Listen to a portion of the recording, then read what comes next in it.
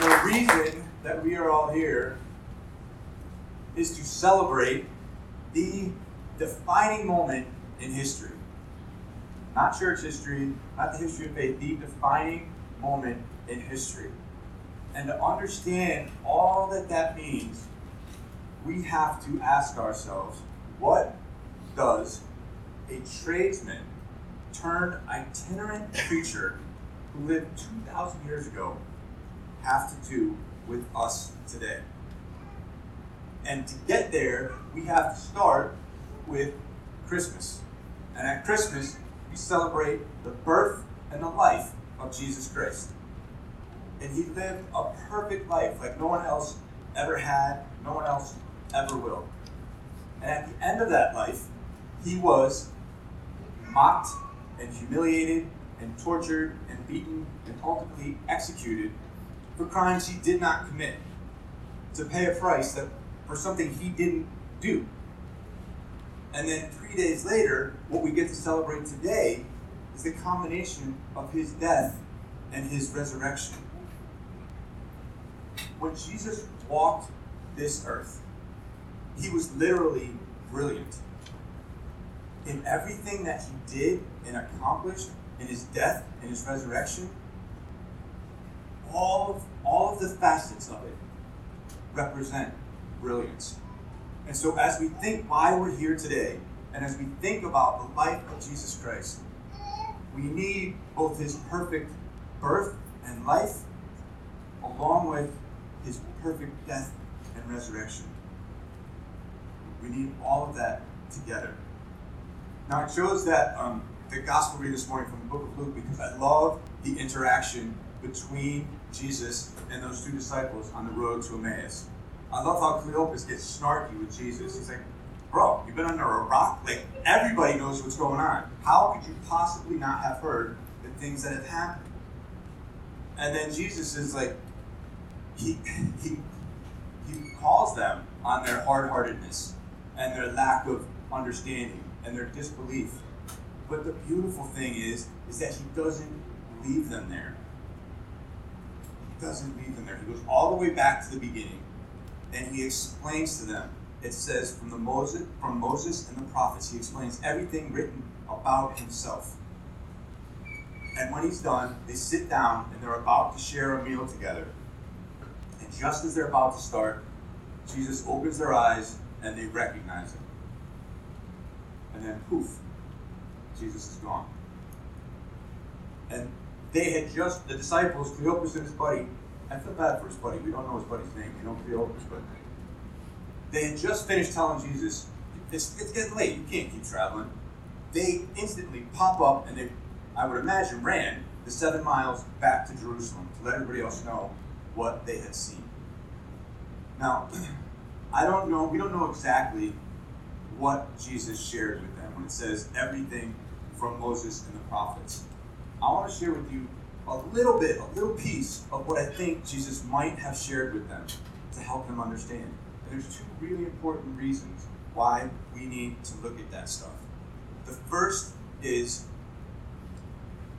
we need an understanding, an everyday understanding, not just a once a year Easter Sunday understanding, but an everyday understanding of why Jesus had to die and why he had to rise again. And secondarily to that, well, maybe not secondarily, but right along the side of that, is all of these things that Jesus did accomplish, all of the brilliance of his death and resurrection, were long promised and long predicted. His death and his resurrection validate everything that he said and did in his life. So important that we get our brains around this, not just at a mind level, but at a heart level. So Jesus goes all the way back to the beginning, right? That takes us to Genesis, the very first book of the Bible. God creates earth, he creates humanity to live and reign with him over the earth. And humanity goes and does their own thing. Adam and Eve infamously decide, we got it, God. We know we can decide good and evil on our own. We don't need your instruction. And they take and they eat of the fruit of the tree. They're tempted by the serpent. And as God is having a conversation with them and he's laying out the consequences of what they had just done, the consequences not just for them, but for all of humanity, he also shares with them the promise of how he's going to restore the relationship that their act broke. Genesis 3:15, he says that the offspring of the woman Eve will crush the head of the serpent. That's the first mention of the gospel in the Bible. Jesus' death and resurrection defeats the power of evil. Defeats the power of evil. That's where Jesus probably would have started with them, saying, hey, that's me. I'm the one who crushed the serpent's head. Right? And then he might have shared something from Abraham, the father of the Jewish people. Right? We have to try to put ourselves back in their place. They didn't have a New Testament. They had the Hebrew Bible. So Jesus takes them to Father Abraham and a promise that God made to Father Abraham. He said, I will bless the nations through you, through your descendants. Jesus is a descendant of Abraham.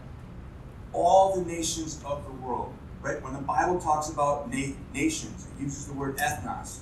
It means everybody, all different kinds of people would be blessed through Jesus' death and resurrection. After Abraham is Moses himself. Moses is a great prophet. We know him as a great leader. God has a conversation with Moses, and he says, Moses, I'm going to send another prophet just like you, who's going to tell my people everything. I'm going to tell them everything. Jesus came announcing the kingdom of God. He came announcing how to have access to the kingdom of God. He came announcing how the kingdom of God was different from the kings of this world. He came announcing how we could and should live within the kingdom, and how that kingdom will live forever. Jesus, pretty much everything, right? Jesus shared everything with the people. And then to David, right? King David, who was the prophet, priest, and king who foreshadowed Jesus, God made the promise that he would have an heir that would sit on his throne forever. I think God has a little bit of a sense of humor and some of how he does this stuff. When Jesus was being beaten and tortured and killed, the guards mocked him. You're king, right? Here's your purple robe. Put the purple robe on him. They slapped him around.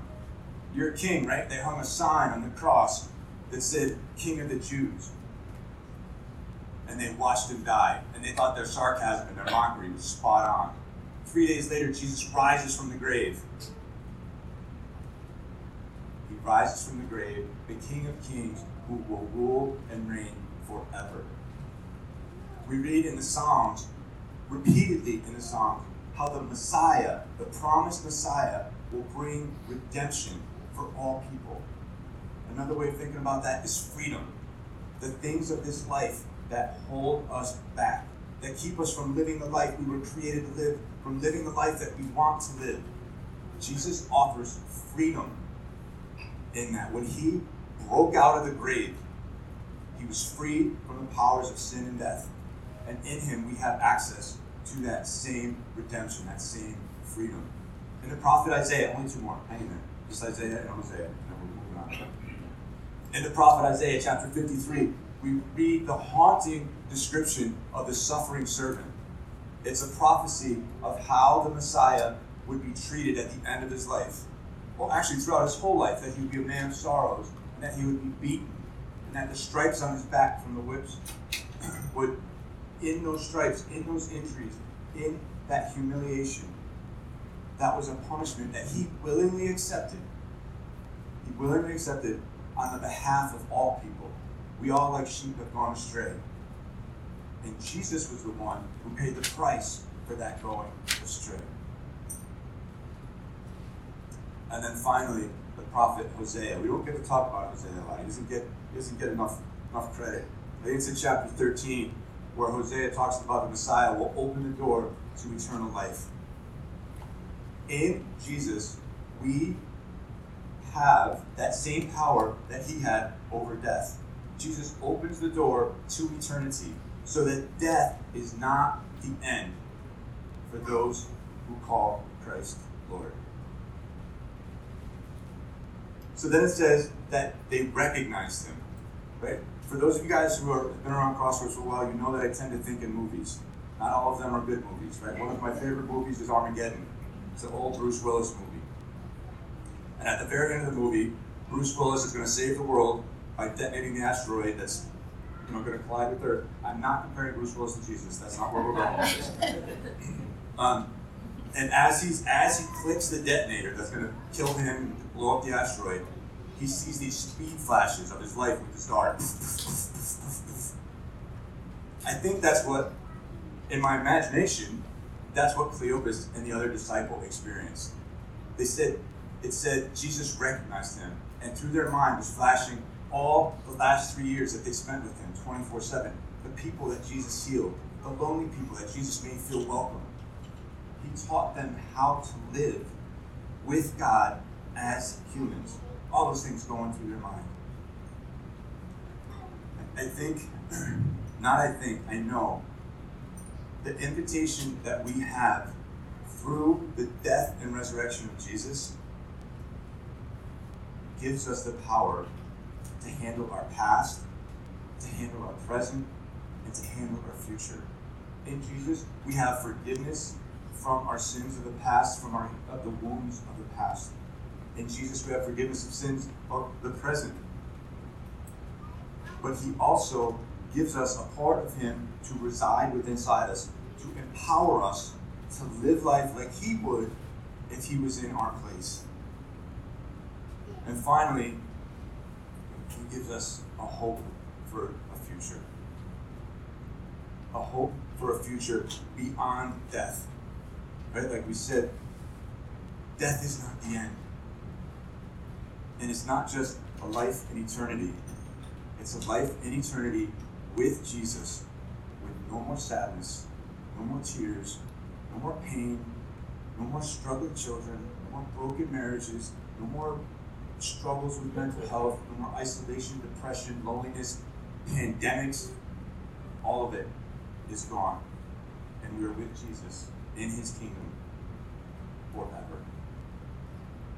So, I'm going to invite the band to come back up. I would encourage you this morning as we think about all that Jesus did and accomplished in his death and resurrection. I'm not trying to sell you anything, right? I am offering you an invitation to live the life, whether you know it or not, that you were created to live. Life to the full, beyond measure. So as we think of the brilliance of all that Jesus did in his death and his resurrection, I would invite you to come to him, to come to Jesus for forgiveness and for grace and mercy. His sacrifice for our sins. I would invite you to come to Jesus for healing. His body was broken and then raised again in perfection. In perfection, not imperfection. In perfection. We have access to that healing of body, mind, and spirit. If not now, in the kingdom to come. If we have health issues or physical, whatever, those will be gone. Jesus redeems all of those. He redeems all of those. I invite you to come to Jesus for an example of how to live this life. In his death and resurrection, we have the perfect self-sacrificing example of what it is to be a servant. And that's what he calls us to do. I invite you to come to Jesus for the freedom that he offers. He broke free from the grave so you could be free from all the things that hold you back. And finally, I invite you to come to Jesus for victory. To live a victorious life here and now and on into eternity with him. The brilliance of everything that Jesus did in his birth and his life and his death and his resurrection. His death and his resurrection. Everything that he beat, everything that he released, everything that he won, everything that he did, everything that he accomplished is available to you if you would daily accept the invitation to follow him.